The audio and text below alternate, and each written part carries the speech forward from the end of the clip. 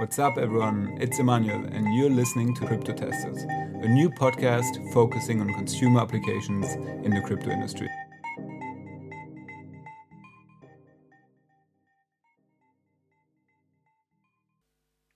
In today's episode, I talked to Xen, who is the COO of Blockchain.com. Blockchain is a super interesting company. They have been in the space for a very long time. They were the first to build a non-custodial web wallet that is now used by more than 40 million users. They also run a blockchain explorer and recently built an exchange. We talk about what went into the making of the exchange, about how they are setting themselves apart from other popular exchanges, about the company's opinion on DeFi and different projects in the DeFi space. We also talk about stablecoins and why blockchain specifically chose Paxos and much more. But before, I want to thank Bitwala for sponsoring the podcast. Bitwala is Germany's crypto flagship company. They provide a European bank account with integrated Bitcoin and Ethereum wallets, which allow you to easily move your money between your crypto wallets and your bank account. They also provide you with a debit card that makes it even easier to spend your crypto in stores and online, basically anywhere where MasterCard cards are accepted. Another advantage of the bank account is that your euro deposits are protected up until 100,000 euros. So for those of you who want to manage all of their finances in one app, both fiat and crypto, Bitwala is the way to go. Hi, Xen. Hey. Yeah, pleasure to have you on the podcast. Not every day that I have a real crypto OG like blockchain on the podcast. You guys have been in the space almost longer than anyone, so I'm really looking forward to this conversation. I have lots of questions. But can you maybe start by introducing yourself and explain how you got to join blockchain? Yeah, sure. So my name's Zen. My background is in traditional finance, investment banking and trading. I came into contact with blockchain.com for about 4 years ago. And at the time I was leading or one of the leaders around a project called the Utility Settlement Coin, which is basically a interbank project to create a digital cash instrument using central banks and other investment banks. And that project really led me down the rabbit hole towards blockchain technology and crypto. And it became very clear to me that the future of money would be digital. And with that thesis, the best place to be and the best place to grow and to explore this area would be a company focused on digital wallets and crypto. And so I joined blockchain 3 years ago and have been doing exactly that ever since. Cool. Yeah, that makes a lot of sense. There are many people from the traditional finance space that go into the crypto space because they just realize that, yeah, like you, that money goes digital. Yeah, can you talk a little about blockchain as a company? You guys have a bunch of products, not just one. So you have the wallet, but you also have a block explorer, and recently you launched an exchange. Can you walk us through each of those and maybe also how they fit together into the blockchain ecosystem? Yeah, absolutely. So yeah, blockchain.com is very much a platform these days. And one way to think about it is we have the consumer side of the platform and the institutional side. And on each side, we look to provide products which serve as many customer needs as possible. So on the consumer side, we have obviously the blockchain wallet, which is where people go to discover crypto, to use crypto, to really use crypto in a way that provides utility to everyday life. So sending and receiving, storing securely, and also trading within the wallet via our non-custodial trading product, which we call Swap. And you can also buy and sell crypto from the wallet using fiat in your bank account. We then have the Explorer, which is really part of our overall data product set, which is where we provide information which is useful for people who are looking at blockchains, either looking at a particular transaction or the mempool or the hash rate. And we see a lot of traffic go to the Block Explorer and our data products for that reason. And yes, we've recently launched the Exchange, which is a more high-end active trading product for both consumers and more sophisticated traders as well. And that brings us on to the institutional side, which is where we provide similar services, but to a different client set. And that includes a full-blown markets operation, which encompasses OTC trading, liquidity with market makers, a large lending operation, and other structured products and asset management, such as our venture fund. And within that, we have our research department as well, led by Garrick Heilman, a fantastic economist who publishes some great research. So it really fits under that broad umbrella of the blockchain platform. And a lot of these products work together really well from a synergies perspective. Yeah, I've seen also that nowadays in the blockchain wallet, when you want to buy crypto, it actually goes through the blockchain exchange. So instead of utilizing like a third-party on-ramp provider, so you're really using your exchange to improve the user experience in the wallet. But I want to talk more about the exchange. But first, I would like to ask a question about the Block Explorer, because I've been very interested personally to know kind of what is the business model behind the Block Explorer. Is it just gaining a lot of traffic by people like looking for some information if their transaction has been validated or not, and then you serve some ads on that website, or is there more behind it? So the business model of the Block Explorer is similar to business models of many internet sites. And yes, we do provide ads on the Explorer, but also we use the Explorer as a gateway into our own ecosystem. So people may come to the Block Explorer to find out about a particular transaction, but they may also have another need. Maybe it's trading, maybe it's security, which we can also serve them through our other product sets as well. So the Block Explorer is a great product in terms of traffic, but it's also a great product because it provides real utility to crypto users, and that's what's important. I think as long as we're building useful products which people use, then you can build a business strategy around that. Gotcha. And how do you compete against other blockchain explorers? Are you users, do they have like one product that they have been using for a couple of years and they just always come back to your blockchain explorer? Or is that very much like a scenario where people are just Googling blockchain explorer and then you guys just happen to rank number one there? Or yeah, how do you gain users in that industry? Yeah, so a bit of both really. The Block Explorer was obviously the first blockchain.info product, as it was named back then. So you have a lot of users who use it because historically they've used it and fundamentally they trust it. People trust the information provided by the Block Explorer because it's built by a blockchain, but also because it's been around for a long time. But also we have fresh traffic from search. Many search phrases will bring up the blockchain explorer. I think if you search for Bitcoin hash rate, for example, which might be quite popular around the halvening coming up, the Bitcoin block explorer for the blockchain.com platform will come up first. So I think it's a combination of older users, but also fresh users looking to find information. Yeah.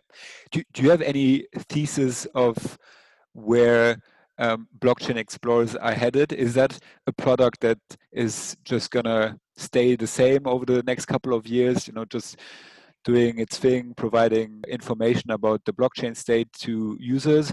Or do you think it's gonna fundamentally change and turn into something way, way more sophisticated? I think it will change quite dramatically, but that's built on my view that the market in general will evolve and grow quite dramatically. and change a lot in the next few years.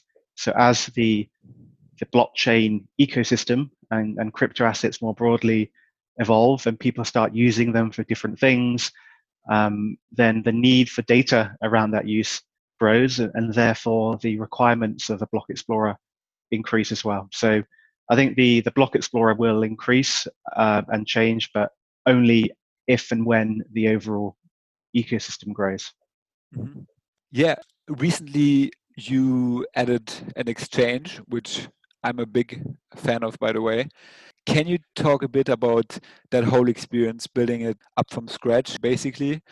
I mean, it must have been quite some work. Like other exchanges had years to get to where they are now, and you basically had to catch up in a couple of months and come up with something as good.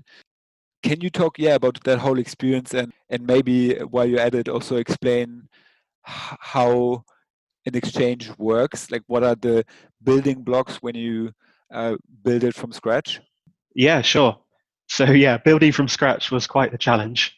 But fortunately, we have a fantastic engineering and operations and markets team here at Blockchain, and the guys did an amazing job to bring that to market in such a short period of time. But yes, it's a huge undertaking, and like you say, a lot goes in under the hood, which you may not realize when using the exchange on the front end. Um, I guess in terms of building blocks, you have the trading backend infrastructure.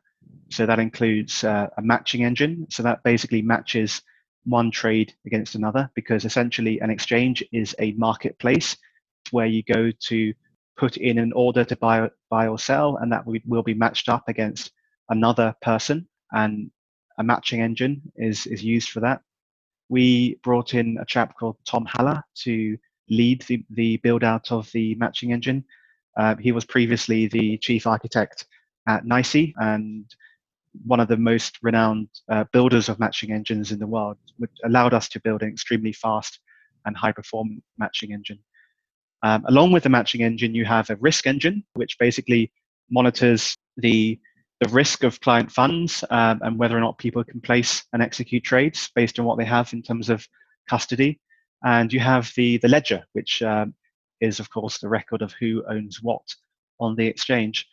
And then you have the crypto backend, which is all about the custody of funds using the crypto engineering architecture we have built also for other products. And then, of course, you have the front end and the user interface, which is what you see on the screen and how you interact with the exchange. You also have the components around operations, particularly involving fiat on-ramping.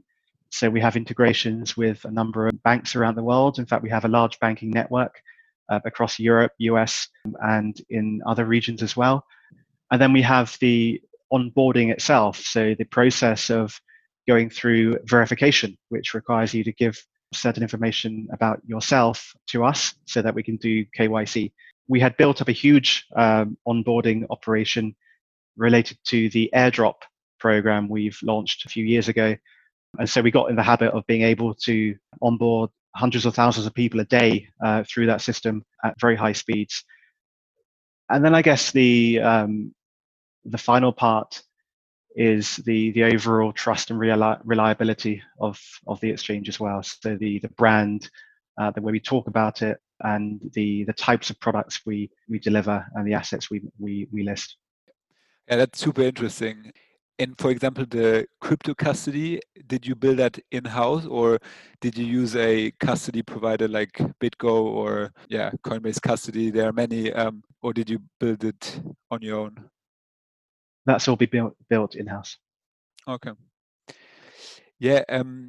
How are you trying to differentiate your exchange from other exchanges that have been around for a long time, like Kraken or Binance?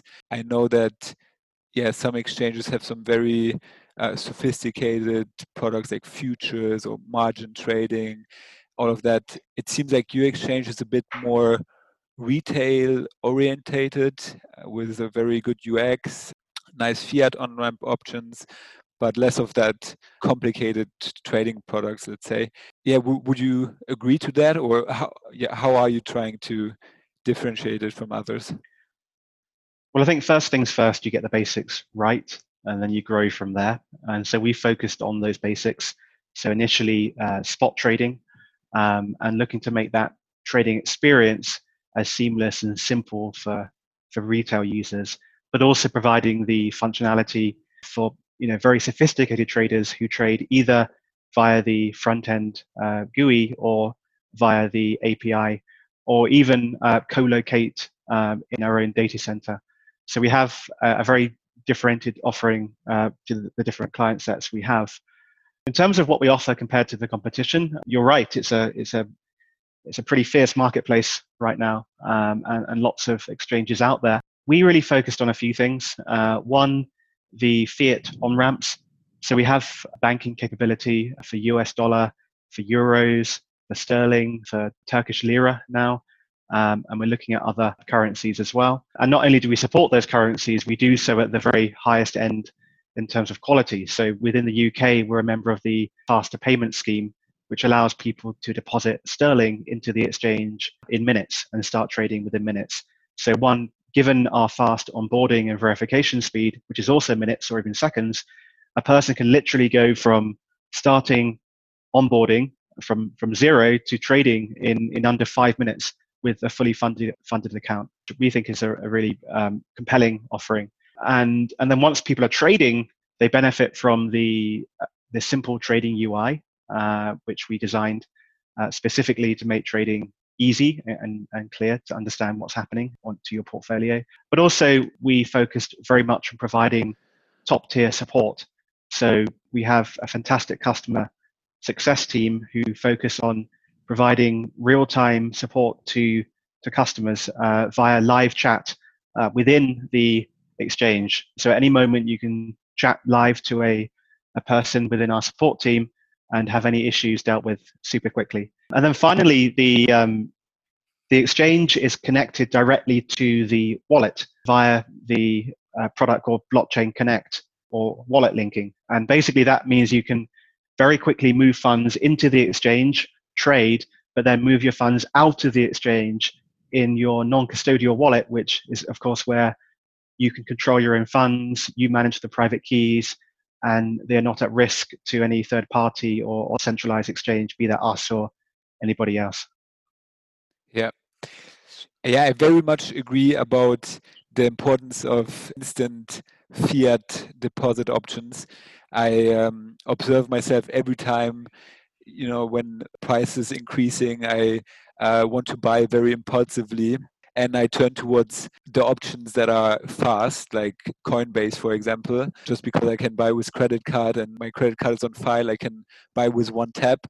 Although I know I pay like 30 or 40 euros for a 600 euro trade. It's very stupid, but yeah, when you want to buy quickly, it's very convenient to be able to. So I think an exchange that offers instant deposits, like you mentioned, with faster payments in the UK or instant SEPA in Europe and the other national or regional payment integrations, I think you'll have a big advantage.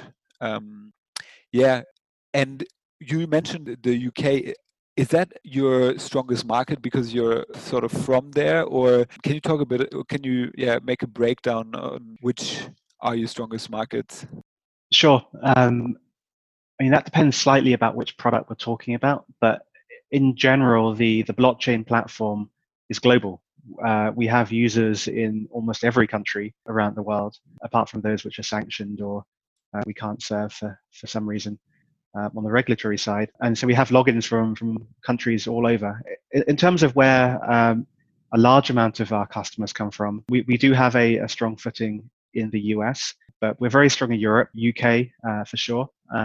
Not just because we are in the UK, but I think the UK market is one where finance and trading and fintech is very prevalent, particularly in the city of London, which is where we're based. But also across Europe, we have a very large user group. But also in other parts of the world, Eastern Europe, Russia, we have a lot of users. We have lots of users in Africa. Countries like Nigeria are very popular. also Latin America, Brazil, Argentina, and also across Asia. So we're very distributed in terms of our user base.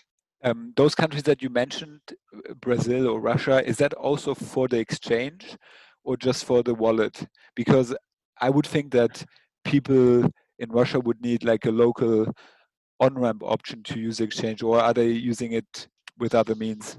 Yeah, for sure. That's for both the wallet and the exchange. Okay. We don't currently have a fiat on-ramp in Russia. We'd love to, and we'll let you know as soon as we're able to do that. But we have lots of clients who trade either crypto to crypto, so Bitcoin into Ether within the wallet, or Bitcoin using Tether on the exchange. So Okay. it's not just countries where we have the immediate fiat on-ramp where we're popular. Yeah, and how many months have you been live with that exchange now? So we launched the exchange in Q3 last year. So we've been live since then, but we've really seen the ramp up in activity in the last quarter of 2019 and the first half of this year. And I suppose you're leveraging your existing user base from the wallet. I think you have 40 million users there. Are they all coming to the exchange now, or how has the experience been there? Yeah, so it's all about finding the right product for the right user. Not every person using the wallet wants to be an active trader. Some people using the wallet just want to use it to store crypto and look at it, once a month or every now and again. Other people want to be trading it every day, and for those users, the right place to do that is on an exchange. So it's really about making sure the product is correct for the user. And once we know what the users want, we provide the product and direct them towards that thing. And yeah, you mentioned the on-ramp option in Turkey. Why did you decide to add Turkey as a next market? I mean, for one, it's a large market for us anyway. So we have a lot of wallet users in Turkey. It's also a country where crypto is very popular. In fact, I think it's one of the largest countries in terms of percentage of the population who own crypto. And I think sitting where it does, both physically and culturally, people there are very used to trading FX, foreign exchange, but also very used to markets and trading in general. So it seemed like a natural place for us to grow in. And because we had an advantage by being able to obtain the correct banking and on-ramps, we felt we had a really key USP in that market. Are you going to look at other, let's say, non-Western markets? Maybe India, they just changed their crypto regulation. That could definitely be an interesting market. But maybe Africa, what are your next markets? For sure, yeah, we're exploring many options. India is, of course, a really fascinating country. We actually went to India a few years ago to really understand that market better, and it's very complicated, but of course, huge opportunity. Which is also true in Africa. I think in places where the people really are unbanked and financial inclusion really is a problem, I think the long-term story for crypto is extremely positive. And these are the places we want to provide people new tools and products for improving their financial lives. And so, yes, of course, these sorts of markets are where we would like to grow in over time. How are you looking at new trends such as DeFi? Personally, I think DeFi has in the past year really grown up a lot. I mean, it's still small compared to centralized offerings, centralized exchanges, or centralized lending, but it's definitely growing, and there's some interest from VCs and other investors who are like funding projects. So it's definitely gaining traction, and I've seen a very different approach from one exchange to another. Like Coinbase, I think is very supportive of DeFi. The other day they announced like a price oracle for DeFi projects, and their staking service supports voting for projects that require like participation in voting and stuff.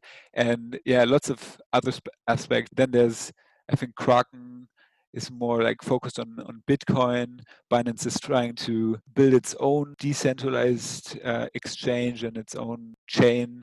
What is blockchain's approach, or are you observing what is happening in the DeFi space at all? Absolutely. Yeah. I personally think DeFi is extremely interesting. And I think DeFi really represents the need to have true self-sovereignty over assets and money in a non-custodial way. And that's what it's about to some extent, decentralization and removing central intermediaries like banks from that equation. So when it boils down to it, it does require robust private key management. And so I think there are some fantastic opportunities out there, but I think getting the basics right again is really important. And for me, that's where most of our attention and exploration lies. So I'm talking about better ways to manage private keys, potentially abstracting away the management of private keys from consumers in a fashion where it's easier to use non-custodial wallets like the blockchain.com wallet, potentially abstracting away addresses, making it easier to send to people, but also in a secure way.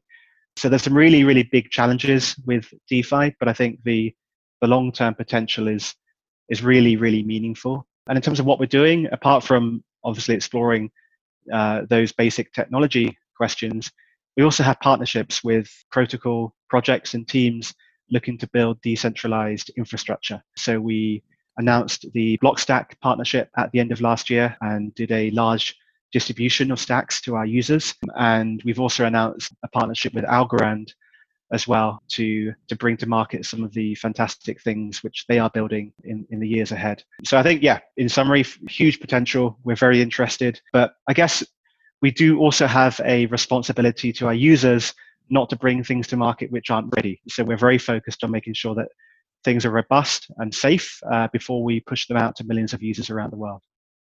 Yeah, for sure. You mentioned abstracting away addresses. Out of curiosity, like one project that I really like in the Ethereum space is ENS, so the Ethereum naming service. Is that something that potentially could be integrated into blockchain, or like in blockchain wallet, for example, or is that not the kind of solution that you're looking at? We're definitely looking at it, and we have people working on investigating the details of that project and similar ones. Obviously, there's always a lot of debate and discussion around which ones are the best and which way we should go forward. I can say that we have some really great people, some very smart people in-house looking at these and figuring out which one's the best for our wallet and for our users. And I think the future around that area is really bright and really interesting. Yeah, cool. Have you ever considered doing any acquisitions, or has that ever happened? I'm not aware of any. Yes, so we do acquisitions. We've done a few. One which we announced publicly was the acquisition of a company called Stratagem, which happened in end of 2018. That was a really interesting acquisition because Stratagem was a company built by a chap called Charlie, who's now our Chief of Strategy Officer. And the company focused on machine learning and applied data science to trading and to financial markets. And so we acquired that company and with it brought over some really talented data scientists, trading infrastructure engineers, and markets professionals. So that was a really great fit. And we've had some other acquisitions as well, which have worked out great. Okay.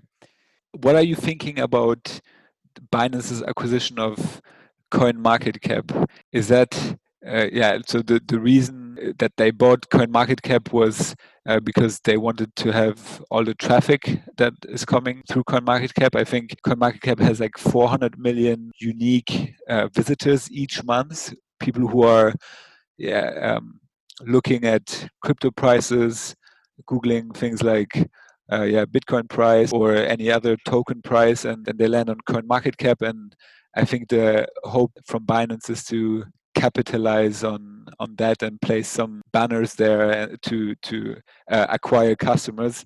Yeah, what are your thoughts on that acquisition, and would you consider doing something similar?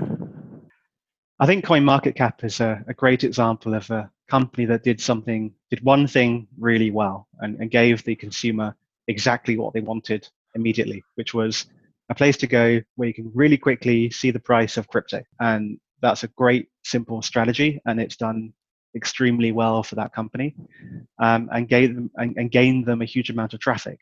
And of course, we know that traffic is really valuable because people checking the price are likely to be people who also want to trade or do other things with crypto and use different products. So I think the acquisition from Binance is completely logical. They probably use it as another user acquisition funnel. So I can completely see the logic of what they've done. As to our own strategy, I think, like we talked about before, we do see a lot of traffic organically to both the blockchain.com site, but also the Explorer and data products. So going after additional traffic is obviously something we always look to do, but isn't an area where we're currently weak as a company. Yeah, I did not think about that. That makes total sense. You have your own sort of CoinMarketCap with your Blockchain Explorer. Yeah, let's talk about the loan feature. I'm not sure if it's a completely new feature, but at least I only noticed it recently in the blockchain wallet. So people can lock their Bitcoin, deposit it as collateral, and receive Pax stablecoin in return, which is a dollar stablecoin. And then they have to pay interest on that loan, obviously, but it's secured by their Bitcoin collateral. My question is, how come you chose Pax stablecoin and not, for example, USDC? How do exchanges generally make those sort of decisions? Because I've noticed, I went to the website of Pax stablecoin and then USDC. I kind of see a regional cluster almost where Pax is more dominant amongst Asian exchanges, and USDC is sort of more Kraken, Coinbase, so I would say Western exchanges. Would you agree? Yeah, so I guess the question of why we went with Pax for the lending product probably goes back to like, what are we doing with the lending product? And the retail lending product is, as you described, a product whereby a user can lock up Bitcoin and using that as collateral can go and get a dollar loan. I think that's to me, a really interesting product because it's a way of unlocking value from your existing crypto holdings without selling the asset itself. Traditional markets rely on what's known as the repo market, i.e. securing an asset like a bond or a stock to get cash. And seeing this sort of develop in the crypto market, I think is going to be key for the overall market evolution. And so what we're doing with the retail side was just emulating what we're already doing on the institutional side, where we have a large lending operation where we lend to crypto companies and other sorts of companies secured by digital assets like Bitcoin and others. And we wanted to provide the same opportunity to our retail users. So the question of why Pax, I think the stablecoin market, and we actually added Pax quite some time ago now, and we did so by just looking at the market. And at the time, you had 3 stablecoin projects in the US, which were very similar, right? The product was basically identical. You had Pax, you had USDC, and you had Gemini. And each of these was an ERC20 asset backed by dollars in regulated banks in the US. So they were all basically the same risk in terms of the underlying asset and bank. And so it just came down to a decision around one, branding, but also how well we work with the respective teams and where we thought that those projects were going. I personally like Paxos because Chad, the CEO, there's a great guy. They've got a really good team and they're doing some really interesting stuff in the overall infrastructure area of digital assets. And we've just seen that with the announcement and growth of Pax Gold. And I think they'll be doing some other interesting things around tokenization. But essentially, the key product is a US-backed stablecoin, and that's what we wanted to provide to our users. And so we just chose the one that seemed best fitted to our platform. Yeah, but with stablecoins, it's also a lot about providing the stablecoin to users that has the most sort of liquidity and the most acceptance. And we do see a lot of divergence there between the different stablecoins, like Tether, yeah, is clearly dominating. And if that turns out to be the case even more in the next years, would you consider adding other stablecoins, or is this a strategy where you go with one and try to make that the one that users choose? So we're always looking to add high quality assets. And in the future, we hope to add many more high quality assets to both the wallet and the exchange. But we also try and balance that with making things easy to understand for users.